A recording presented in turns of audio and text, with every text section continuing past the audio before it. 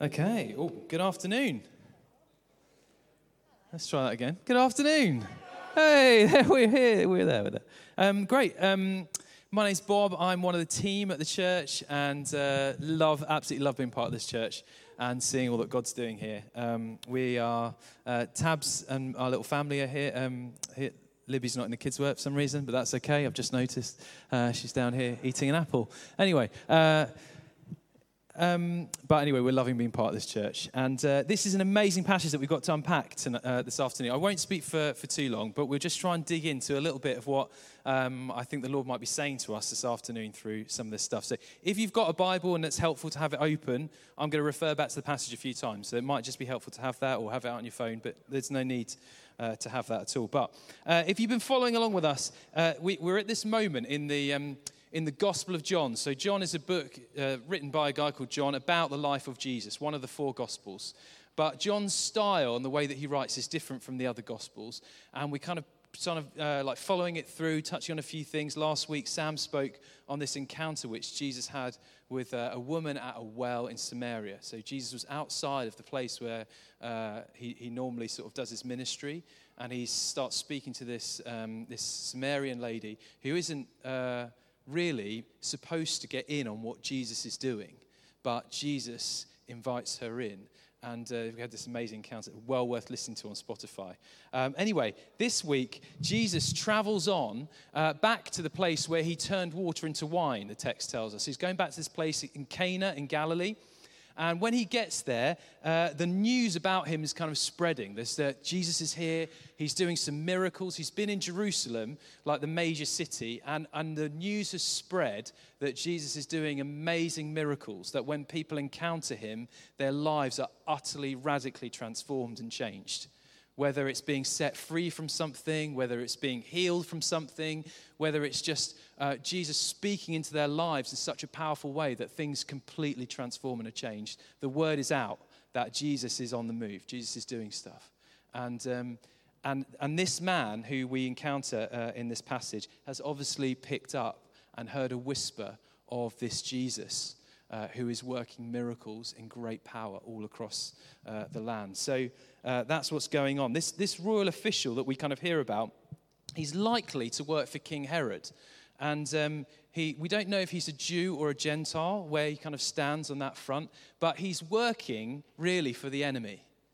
And so he's kind of standing in society. It's a lot like the Samaritan woman that we met last week, where he doesn't really fit into the picture of what Jesus is doing. Okay, the way that everyone else kind of saw it. He's an outsider. In fact, probably more viewed as a traitor by the Jewish people at the time. So him coming to Jesus is a big deal. And a really big deal that he's doing it in public as well. So, verse 47 says this: when this man heard that Jesus had arrived in Galilee from Judea, he went to him and he begged him to come and heal his son who was close to death. So there's obviously this moment here where Jesus is approached by this man, and it's the words that are used. He's begged him to come and heal his son who was close to death. There's like an urgency and a desperation in this man who's come up to Jesus from a place called Capernaum. Now, Capernaum is 20 miles away, so he's had a long walk to get to Jesus. All uphill, apparently, but he's hoping that Jesus can do something about the fever that is about to take his son's life. There's emotion and there's desperation in this moment. And Jesus, if you read the text, verse 48, Jesus replies with this man in such a desperate, like emotional moment with what feels to you and me, if you read it the same way I do, as like quite a harsh response. Jesus' reply to this man is, verse 48, unless you people see signs and wonders, Jesus told him, you will never believe. Now, if you're like me, that might surprise you. You know, you hear we talk about Jesus, you know, being the very love or the essence of love, the love of God, come to be made known to us, to demonstrate the love of God to us. And these words can feel like they go against that in a way. But just unpicking some of the language around it, just to reassure you, Jesus actually isn't speaking directly to this man. That he is speaking to a crowd of people who are around this man. Okay, so if you look into the original Greek at the time, there's lots of plural language, basically. It's like he's talking to this group, to this collective of people. And there's a collective of people around this man who want to see the signs and the miracles that Jesus is doing in order for him to prove to them that he is who he says he is. If you go back a little bit in your Bible, you don't have to, but you can look at it later. Jesus has been in Jerusalem and he has cleared out the temple of loads of people who were cheating people out of money. Okay, he's cleared out this sort of like really symbolic place of all these like corrupt money changers. He's even made a whip and driven them out. It's like quite a harsh moment. And after he's done that, the people, they come to him and they ask him in chapter 2, verse 18, what miraculous sign can you show us to prove your authority to do all this? So the people of the time see like that the authority of Jesus is going to be displayed in a sign or some miraculous thing. You show us that and we'll believe that you've got the authority to do this kind of thing. And that is flowing into this moment here. Everyone's looking around saying, oh yeah, go on then, show us a sign. Go on, prove who you are. That's what they want Jesus to do. And that's why Jesus' response feels quite harsh. It's like, unless the people see me do something right in their midst, they're not going to believe in who I am.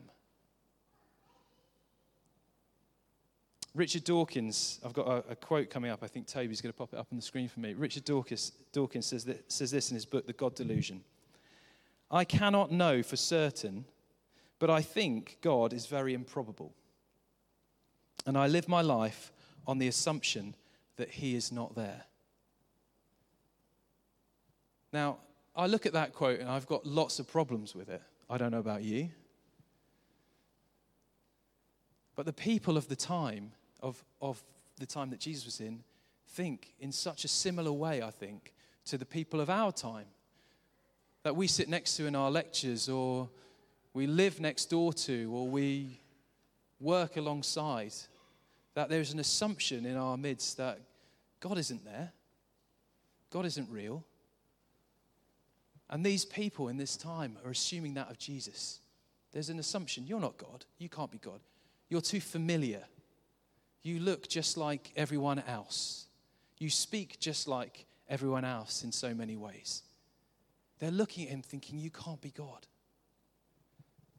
But this man, this official, sees differently, doesn't he? He sees something of Jesus that is different. He has faith. A little bit of faith in who Jesus is. Now, faith is an amazing thing to look at through the Bible. That when people see God, they get faith. Okay? A vision of God is like the engine of faith. You see God and something happens in your spirit, in your faith. And this man has got a little vision of who Jesus is. Maybe not the whole picture, but a little vision of who Jesus is. Hebrews 11 is an amazing chapter in the Bible to go to if you want to learn about faith. The opening line of Hebrews chapter 11 says this about faith. Now, faith is confidence in what we hope for and assurance of what we do not see. And then in verse 6 of that same chapter it says, and without faith, it's impossible to please God. Without faith, it's impossible to please God.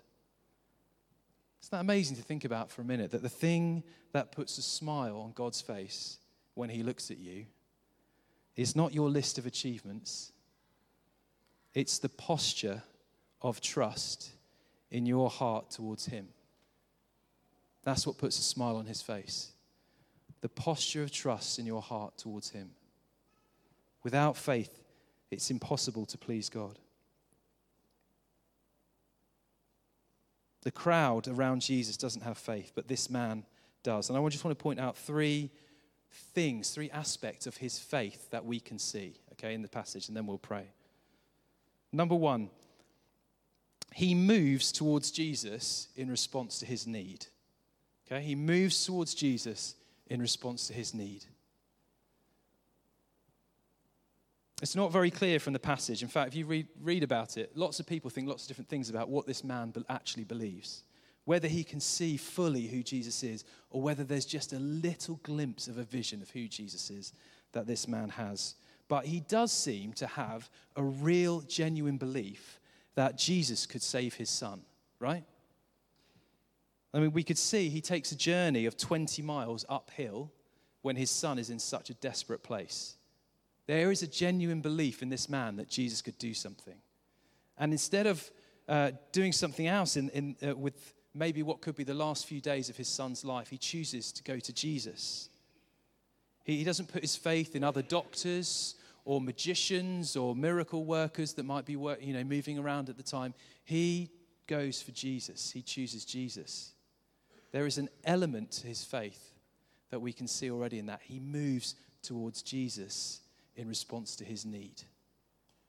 Faith begins with moving towards Jesus in response to your need. It says, verse 47, he went to him and begged him to come and heal his son.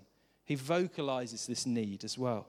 Sir, come down before my child dies. The word child there is like my little one, my little one. It's really sort of like intimate language, like parental language, like please come down. He's going to die. He moves towards Jesus in response to his need. Now, recently, we've been doing the Alpha course at church. Just give me a little whoop if you're on the Alpha course or you visited. A few, okay, great, okay.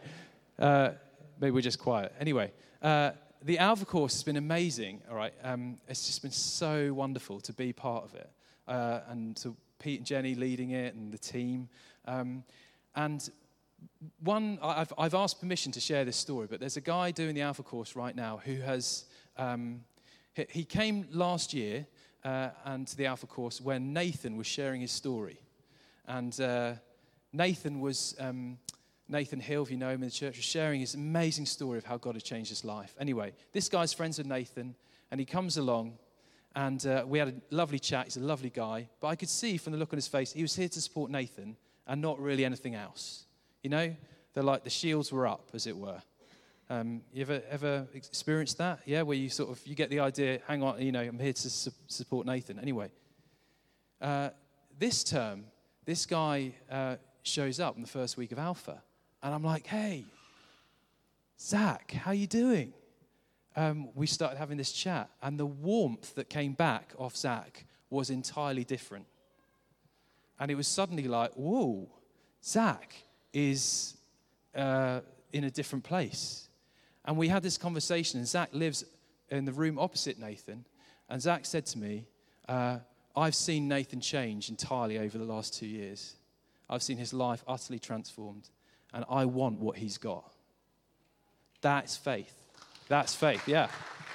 And he's got a glimpse, a little vision of who Jesus is, and he's moved towards Jesus, just like this man. That is faith. That is part of faith. More to come on that story. Maybe you heard Val's story last week. Give Val a little whoop. She's down here. Val had this story last week. It's an amazing story of needing a hip replacement, of going on a list that was 2 years long on the NHS to get a hip replacement while she was in a lot of pain. And she told us this story of how things had got worse and worse in the midst of her pain. And eventually she was chatting with a friend who said, you should make a fuss now. You're in need. And Val told us this story of how she'd made a phone call and been, in the midst of all that, been praying and praying and praying that God might do something to this 2-year-long waiting list. She made one phone call, and I think within like a matter of weeks, the next day, she's notified she's got a pre-op appointment, and she's going in. This is just like a month before Christmas or something, wasn't it? She's going in before Christmas to get her new hip. Now, Val, in that moment, when she couldn't do anything, she moves towards Jesus. She gets praying. She gets on her knees. That's what she told us last week. That's all she needed to do was to pray. Do you know what else I found out Val did? Val had been saving some money, and she had some money saved when she thought she might go private on that appointment for that hip replacement to have. She's given me permission to share. But she gave some of that money to the church when it still is facing a bit of a financial struggle. in faith that God could do something, even in the midst of her giving away her means to make something happen herself. And I think God honored that vow in an amazing way. You know, when you see what your answer to your prayers, that God saw what you did and he loved it. And I think God honored what you did. So thank you for that. That is an amazing testimony that we carry now together as a church. Val, in that moment, moved towards Jesus. That's faith. Number 2, what else does this man do where we see faith? He responds to Jesus' words with his actions. Okay, he responds with his body, with his actions, with his movements. Jesus says in verse 50, "Go, your son will live." And the man took Jesus at his word and departed. It sounds like a pretty instantaneous thing that happened there, doesn't it? He took Jesus at his word and he went. James chapter 2, verse 17 says this: "Faith by itself, if it is not accompanied by action, is dead." Well, this man shows us what living faith looks like. Faith accompanied by action. He has a glimpse of who Jesus is, and he responds to it with his whole being, his whole life. He took Jesus at his word. I was going to share in fact, I will quickly, if we've got time. I think we've got time. I'm going to share from a little story from one of my favorite books, which is going to come up next. Anyone ever read God Smuggler before? Yeah, a few of us? Okay, can I just, if you haven't read this book, you need to read this book, okay? Available on Apple Books, probably on Kindle as well, I imagine. Little plug, by a guy called Brother Andrew, who passed away sadly last year. But Brother Andrew went to, as a young man, he went to a Bible school in Scotland, in Glasgow. And I think we've got a picture of the Bible school, the outside of it. This was it. Over the entrance to the Bible school, these words: "Have faith in God." Let me just read you this story of his experience of faith. "The weeks passed so fast that soon it came time for me to head out on the first of several training trips in evangelism." So he's heading out to do some evangelism. "You're going to like this," said Mr. Dinnan. "It's an exercise in trust. The rules are simple. Each student on your team is given £1 banknote." Now, this is obviously set a little while ago. Don't have those anymore. And with that, you go on your missionary tour through Scotland. You're expected to pay for your own transportation, your own lodging, your food, any advertising you want to do, the renting of halls, the providing of refreshments, all on that £1 note. And worse than that, when you get back to school after 4 weeks, you're expected to pay back the £1. I laughed, he said. "Sounds like we'll be passing the hat all the time." "Oh, you're not allowed to take up collections, never. You're not to mention money at your meetings. All of your needs have got to be provided without any manipulation on your part, or the experiment is a failure." Now, I was a member of a team of 5 boys. And later, when I tried to reconstruct where our funds came from during those 4 weeks, it was hard to do so. It seemed that what we needed was always just there. Sometimes a letter would arrive from one of the boys' parents with a little money, and sometimes we would get a check in the mail from a church that we visited days or weeks earlier. The notes that came with these gifts were always interesting. "I know you don't need money, or you would have mentioned it," someone would write. "But God just wouldn't let me go to sleep tonight until I'd put this in an envelope for you." Contributions came frequently in the form of produce. In one town in the Highlands of Scotland, we were given 600 eggs. We had eggs for breakfast, eggs for lunch, eggs as hors d'oeuvres, before dinner of eggs with an egg white meringue dessert. It was weeks before we could look a chicken in the eye. But money or produce, we stuck fast to our 2 rules. We never mentioned a need aloud, and we gave away a tithe of whatever came to us as soon as we got it, within 24 hours if possible. So just giving away 10% of whatever comes in. There were times before the end of the tour, however, when it looked as though the experiment was failing.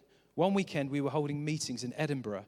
We attracted a large group of young people the first day, and we were looking for a way to get them to come back the next day. Suddenly, without consulting anyone, one of the team members stood up and made an announcement. "Before the meeting tomorrow," he said, we'd like you all to have tea with us here. 4 o'clock. How many think you can make it? A couple of dozen hands went up, and we were committed. At first, instead of being delighted, the rest of us were horrified. All of us knew that we had no tea, we had no cake, no bread, no butter, and we had exactly 5 cups. Nor did we have the money to buy these things. Our last penny had gone on the rent of the hall. This was going to be a real test of God's care, and for a while it looked as though he was going to provide everything through the young people themselves. As after the meeting, several of them came forward and said they would like to help. One offered milk, another half a pound of tea, another sugar. One girl even offered to bring the dishes. Our tea was rapidly taking shape, but there was one thing still missing: the cake. Without cake, these Scottish boys and girls wouldn't consider tea. So that night, in our evening prayer time, we put the matter before God. Lord, we've got ourselves into a spot. Anyone ever prayed that one?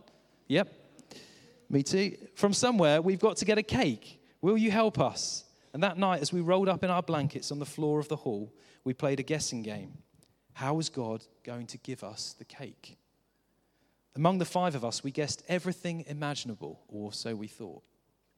Morning arrived. We half expected a heavenly messenger to come to our door bearing a cake, but no one came. The morning mail arrived. We ripped open the 2 letters, hoping for money, but there was none.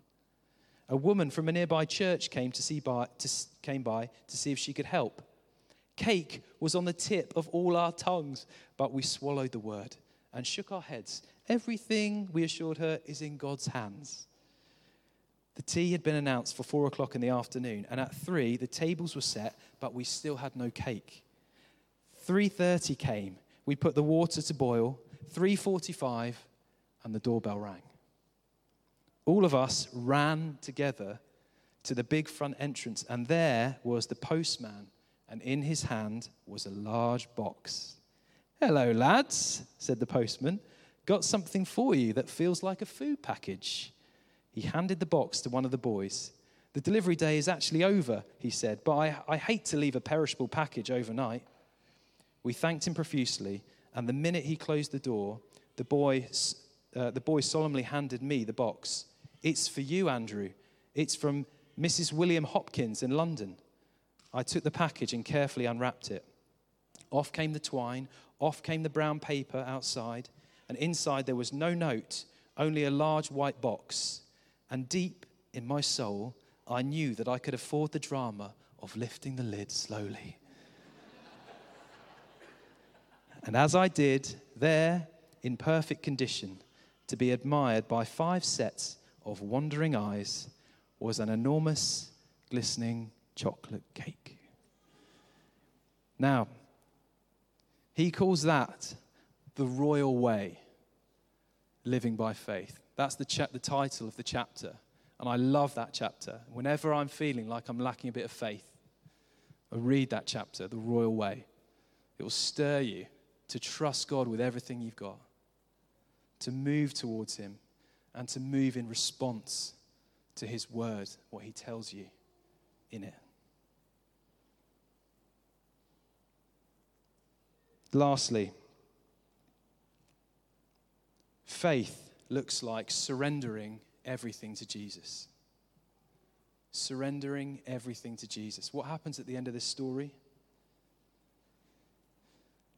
We're told in verse 53, so he and his whole household believed. So he and his whole household believed. He moves towards Jesus because of a need. He responds by trusting Jesus at his word with his actions. And then the picture unfolds. He sees his son. He meets the servants out on the road who come to tell him, your son is well. He's fine. He's going to live. You know, can you imagine the joy and just the overwhelming sense of like complete and utter gratitude to this man who said your son's going to live, and you know he's living. You're going to see him again, your little boy. And what happens as a result of that is that they give their lives completely to Jesus. Told you about Zach earlier, didn't I? Zach, who last week before communion, just out there, decided to surrender his life to Jesus, to give his life wholly to Jesus. Pray with Nathan and Pete and Tim and said, I believe in who Jesus is and I want to give my life to him. I want to surrender who I am. So faith, it looks like moving towards Jesus in response to a need. It looks like taking Jesus at his word with our whole beings, our whole lives. And it looks like surrendering our lives to him. That's faith. That's what this man shows us in the scriptures. That's what Jesus responds to in this man. It's this journey of faith. Amen? Amen.